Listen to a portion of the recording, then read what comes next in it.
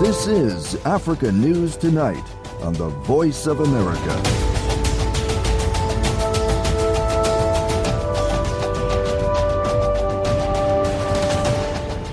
Hello and welcome. Welcome to Africa News Tonight from the English to Africa service of the Voice of America, your source for Pan-African news and world developments. I'm Yeheyes Wuhib in Washington. Coming up on Africa News Tonight, we see that the world in 2023 is not the world after the Second World War, and therefore we are supporting 2 permanent seats in the Security Council also for the African continent. That's German Foreign Minister Annalena Baerbock, who with her French counterpart added their support for Africa to have 2 permanent seats on the UN Security Council. Details coming up. Also, we'll hear from a young candidate in Nigeria's upcoming elections. The Polisario movement in the Western Sahara holds leadership elections today. And the sarcophagus of Egyptian pharaoh Ramses II is heading to Paris. These stories and more on Africa News Tonight.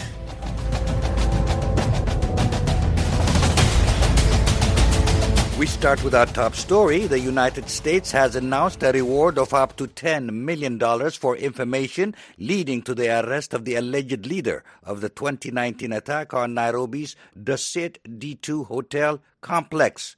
The attack in the Kenyan capital killed 21 people, including a U.S. citizen, and injured 30 others. A survivor of the attack and security analysts have welcomed the reward, the third in 3 months, offered by the U.S. for East African terrorist suspects. Victoria Munga reports from Nairobi. Kennedy Macharia was working at the Dusit D2 complex one morning in January 2019 when he heard gunshots. He and his colleagues barricaded themselves inside their office until police found them and led them out. 2 of his colleagues were not so lucky when the gunfire began. They were shot and killed. Macharia welcomed Thursday's U.S. announcement of a $10 million reward for information leading to the arrest of Mahmoud Abdi Aden, the alleged mastermind of the attack. I think the idea of looking for whoever masterminded the whole plan and everything will be of great help to serving justice to the families that lost their loved ones and some friends, some colleagues, some workmates. I feel it would serve justice to the whole thing and maybe it will bring closure to the whole ordeal. Mahmoud Abdi Aden is leader of the Somalia-based militant group Al-Shabaab. The U.S. State Department officially designated him as a terrorist in October. U.S. Ambassador to Kenya Meg Whitman announced the reward offer, which is equivalent to more than 1.2 billion Kenya shillings. She says the U.S. is seeking information leading to Aden's arrest and conviction in any country, plus information on anyone else involved in the Dusit D2 attack. We encourage anyone with information on those responsible for the attack to contact Rewards for Justice on Signal, Telegram, or WhatsApp via the Kenyan and Somali tip lines displayed on the posters. The U.S. reward offer is the third of its kind in 3 months. In November, the U.S. offered $10 million for information leading to the capture of 3 Al-Shabaab leaders, Ahmed Dirie, Muhad Karate, and Jahad Mustafa, alleged to be responsible for attacks in both Kenya and Somalia. On January 5th, the U.S. issued a reward offer for information of Malim Aiman, believed to have planned an attack on Kenya's Mande Bay airbase, which is utilized by the U.S. Armed Forces for counter-terrorism training. Security analysts like Daniel Omondi say the U.S. rewards are signaling Washington's proactive efforts to nab terrorists in Kenya. Especially after the 1998 bombing of the U.S. embassies, the U.S. must keep on, being on the forefront to help us, especially with surveillance, with information, so that we can be able to keep our region safe. I think that the U.S. government, by giving these bounties, is enhancing efforts, especially with regards to collection of information, which is very, very key to preventing further attacks in the region. Kenya and the U.S. have formed a multi-agency investigation unit to counter terrorism and share information to avert attacks. Authorities from both countries say the unit has been a success. Victoria Amunga for VOA News, Nairobi. The Polisario movement in Morocco-controlled Western Sahara holds leadership elections today. The French news agency AFP says the poll is taking place at a 5-day congress at the Sahrawi refugee camp in Algeria's desert.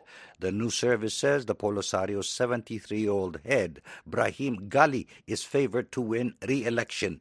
The slogan of the conference is stepping up the campaign to make the occupier withdraw and to impose total sovereignty in the self-proclaimed Sahrawi Arab Democratic Republic.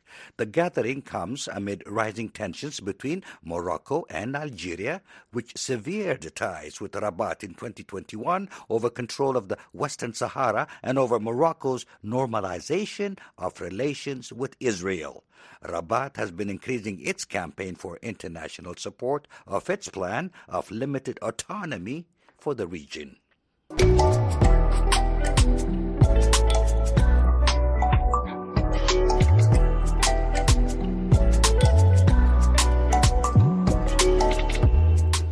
Abdullahi Abdu Zuru with Nigeria's Independent National Electoral Commission, INEC, says the general election scheduled for late February could be cancelled or postponed if insecurity in the country is not tackled.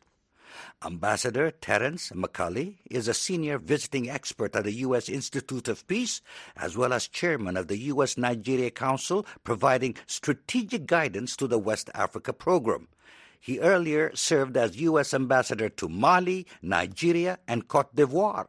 He tells me he has great confidence in INEC and that it is important the election proceed without a hitch. Obviously, the security situation in Nigeria is of great concern. When I was ambassador to Nigeria, we were very concerned about the Northeast, the threat from Boko Haram, and insecurity in the Niger Delta. But in the last 2 or 3 years, we've seen a proliferation of attacks and violence throughout the country, from Boko Haram and ISIS West Africa in the Northwest, violence in the Middle Belt between herders and farmers, insecurity in the Delta, violence in the Southeast. I think of Nigeria's 774 local government areas that there have been reported acts of violence in over 550 of the local government areas. So certainly security is a concern. And I think that the INEC and the chair of INEC have a right to take this into account as they plan for this very important election. So you actually agree with Abdullahi Abdu Zuru, the national chairman with Nigeria's Independent National Electoral Commission, when he says insecurity, if not monitored and dealt with decisively, it could ultimately culminate in the cancellation or postponement of elections. INEC has done a good job in a series of very important elections going back to 2011, and we certainly have great confidence in the ability of INEC to oversee a credible and transparent process. And of course, the election is terribly important because it is a succession of credible elections that have taken place in arguably the most important country, certainly the largest economy in Africa. And so it's important to get it right. It's important that the election proceed without a cloud, not only for Nigeria, but because Nigeria is such a leader in the continent and certainly in West Africa. So, I'm not on the ground. I don't have visibility into the data that INEC is seeing, but I certainly think that we should, give credence to the assessment of INEC. When I was in Nigeria in 2011, the election had already started. The voting had already started, and Professor Jega, the chair of INEC at the time, said, "Look, we're not ready. This isn't going well," and he essentially called a redo. He was criticized for that, but it was ultimately the right decision. So I think we need to have confidence and have trust in INEC. I can't say because I'm not there whether the security situation really warrants a postponement of the election. I certainly hope it doesn't, but I think we really have to give significant weight to INEC's assessment. So, Mr. Ambassador, you said it very right.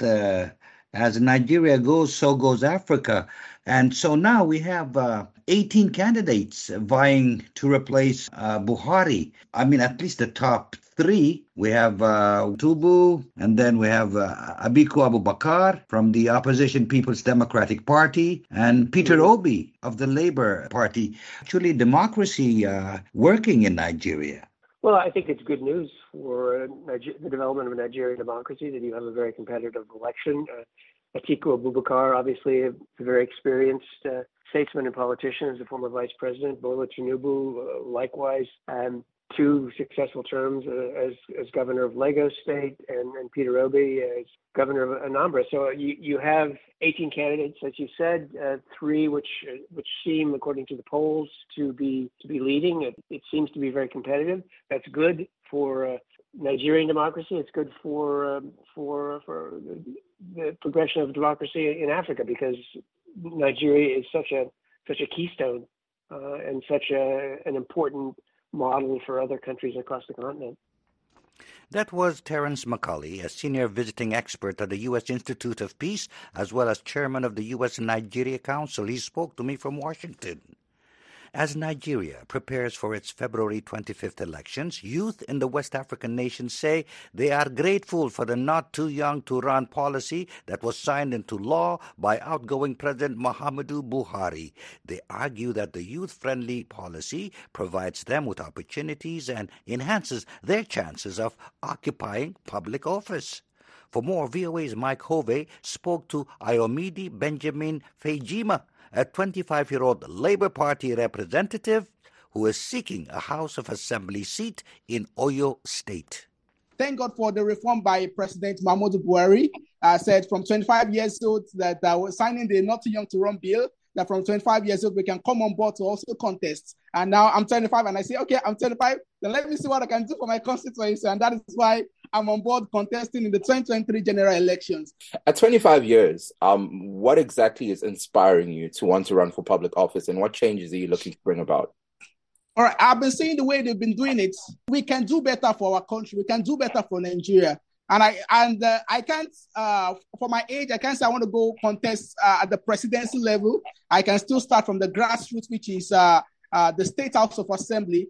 With my knowledge, I studied education for my degree and my master's, peace and conflict resolution. And I see, okay, I have what it takes to make a positive change, not a change they've been talking about, but a positive one for my constituency, starting from the grassroots level. I have plans to change my constituency based on the bills I'll be passing in the Oyo State House of Assembly. And I know positively I will impact my constituency.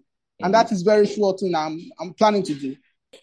With Nigerian elections coming up, what words would you have to your peers in terms of participation, in terms of having them not just only vote, but run for public office? As a 25 years old boy, I've been, let me say, there are a lot of discouragement everywhere. People will tell you cannot do it, go and sit down, you don't have the money, you don't have the capacity. But I've stood my ground to say, I want to make a difference. There are discouragements everywhere, especially in this part of Africa, Nigeria. We have the higher class, middle class, and the lower class. There are discouragement everywhere. Politics is all about money. I can tell you categorically, Mike, in Nigeria, especially my constituency, we have people, vote buying are everywhere. I've concentrated my time in going into grassroots, going into the inner part of my constituency to start educating them on why they shouldn't sell their votes, why they must participate, why they must vote their conscience, why they must vote at the end of the day. So when we say youths are not participating, there are a lot of discouragement factors. I've encouraged youths to come into politics. Some of my peers will say, if Benjamin can go into it, then I can go into it. There are a lot of more wealthy people than I do that are even afraid to even come into politics. When they say, Benjamin, you don't have money and you're into politics. So it means, and I'm richer than you, Benjamin. So it means I can come into politics as well. So I've encouraged people to as well in Nigeria, even in Africa. Many people have reached out to me and say, something is going on in Nigeria. This particular boy, 25 years old, coming into public office, trying to come into. So I've encouraged people. And very soon, I know in the next 4 years, coming 2027 election, we have more youth participation. VOA Africa is your trusted source for news, sports, entertainment, and music. Stay engaged with VOA Africa. We love to hear your voice. You can call us 24/7 on WhatsApp and leave a message. Leave comments, requests, or greetings. We may play your message on VOA Africa. Dial the international code +1, then 202-258-3076. VOA Africa is always happy to hear your voice. The number again is the international code +1, then 202-258-3076. Earlier, we heard Ayamidu Benjamin Faijima, a 25-year-old Labour Party representative who's contesting for a House of Assembly seat in Oyo State during the upcoming February elections. He was speaking to VOA's Mike Hovey via Zoom. Analysts say Somalia's public rally against the Islamist militant group Al-Shabaab was a much-needed show of unity. President Hassan Sheikh Mahmoud rallied thousands of people in the capital yesterday to support the all-out war on the group that he declared last year. The army offensives, backed by local militias and foreign allies, have retaken territory the militants held for years. But as Ahmed Mohammed reports from Mogadishu, Somalia, analysts say regional politics are undermining the progress.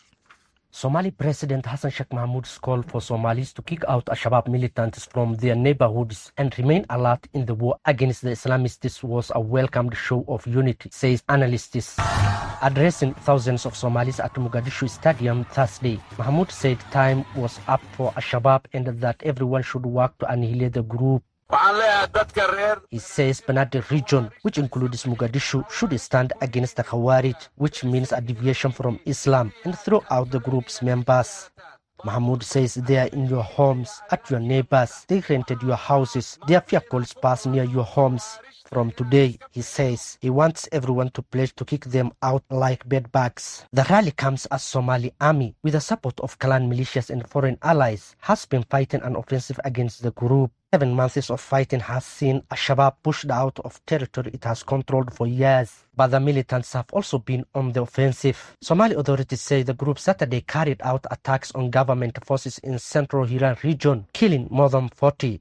In October, twin car bombings claimed by the group at a Mogadishu market intersection killed 121 people and injured hundreds. Samira Gate is an independent Mogadishu-based political and security analyst. She tells VOA the government needs to gain public support in the fight against the militants. It's very important that operations are supported by popular support from the people, and I think that the government is ensuring that this is sustained by having the people involved.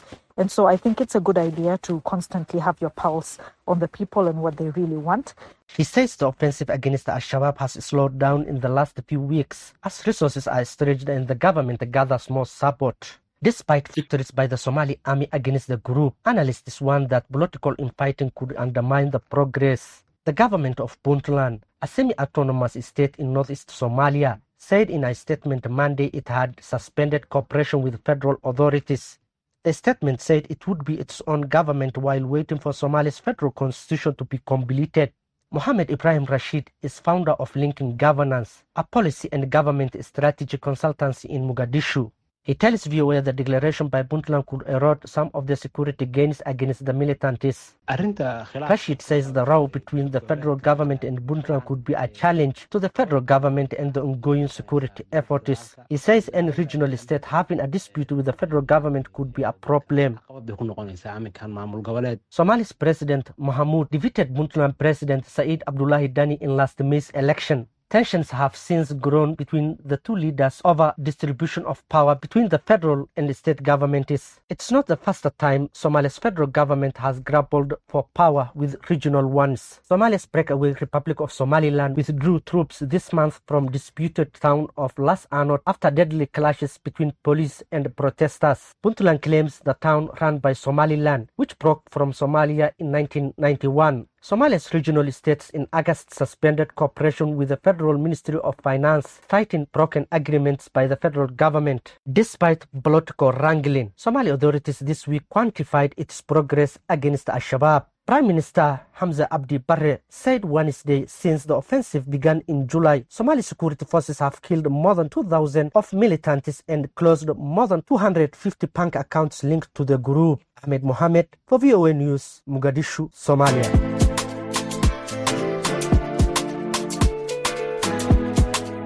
You're listening to Africa News Tonight on the Voice of America. I'm Yeheyes Wuhibi in Washington.